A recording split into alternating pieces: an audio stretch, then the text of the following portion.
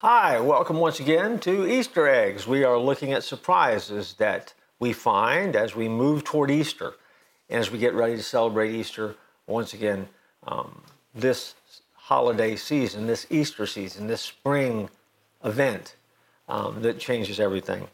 We've been looking specifically in the first part of this series on some things that Jesus said on the cross, because you have to have the cross to get to the Easter moment. And so we go to Matthew chapter 27, verse 46, and Jesus once again is speaking from the cross, and he says, my God, why have you forsaken me?"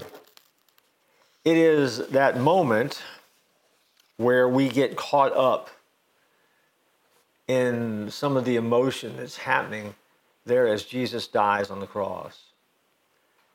See, we've already been looking at the moments when Jesus was dialoguing with some people around him on the cross, but this is that moment where all of a sudden the loneliness of the moment sets in.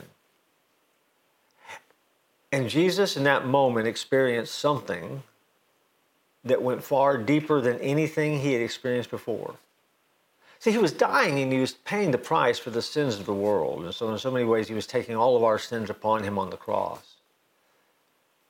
But never in all of history, in all of time, of all eternity, had he been separated from the Father like he was in that moment. Well, what separated him? Our sin. Because we've always heard that our sin separates us from God, but we don't often think about Jesus on the cross hanging in agony, and when that full penalty, that full price, that full load of sin was basically put upon his shoulders. In that moment, he experienced that separation from God.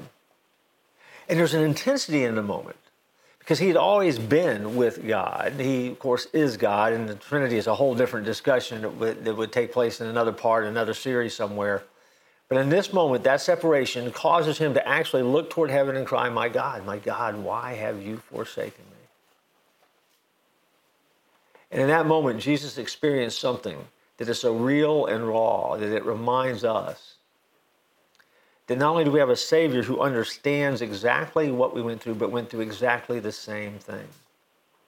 And it teaches us a couple of things. One, it teaches us that we have a Savior who can not only identify with us and connect with us, and that's so important, that he understands us.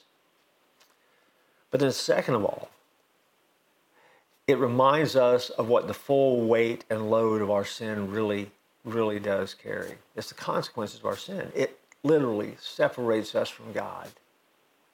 And it's a bridge that we can't cross. It's an expanse that's too deep.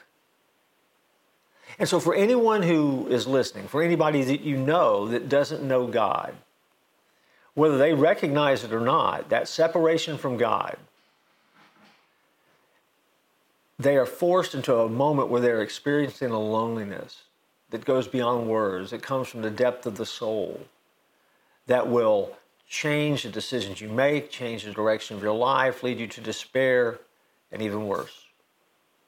In this moment on the cross,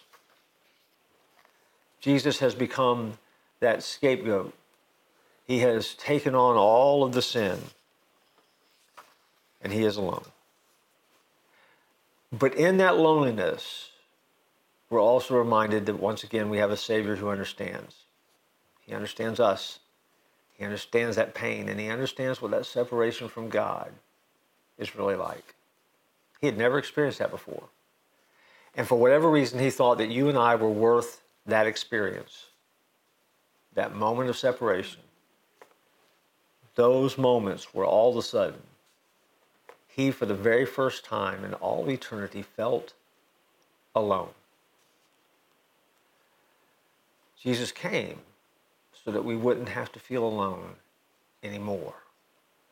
And the sacrifice he makes on the cross guarantees that. So the great news of the cross is, and the great news of Easter is, you're not alone. And so, that should change the way that you face each day. Each morning when you get up, you're not alone. Jesus has experienced the pain of loneliness and taken it so you didn't have to be.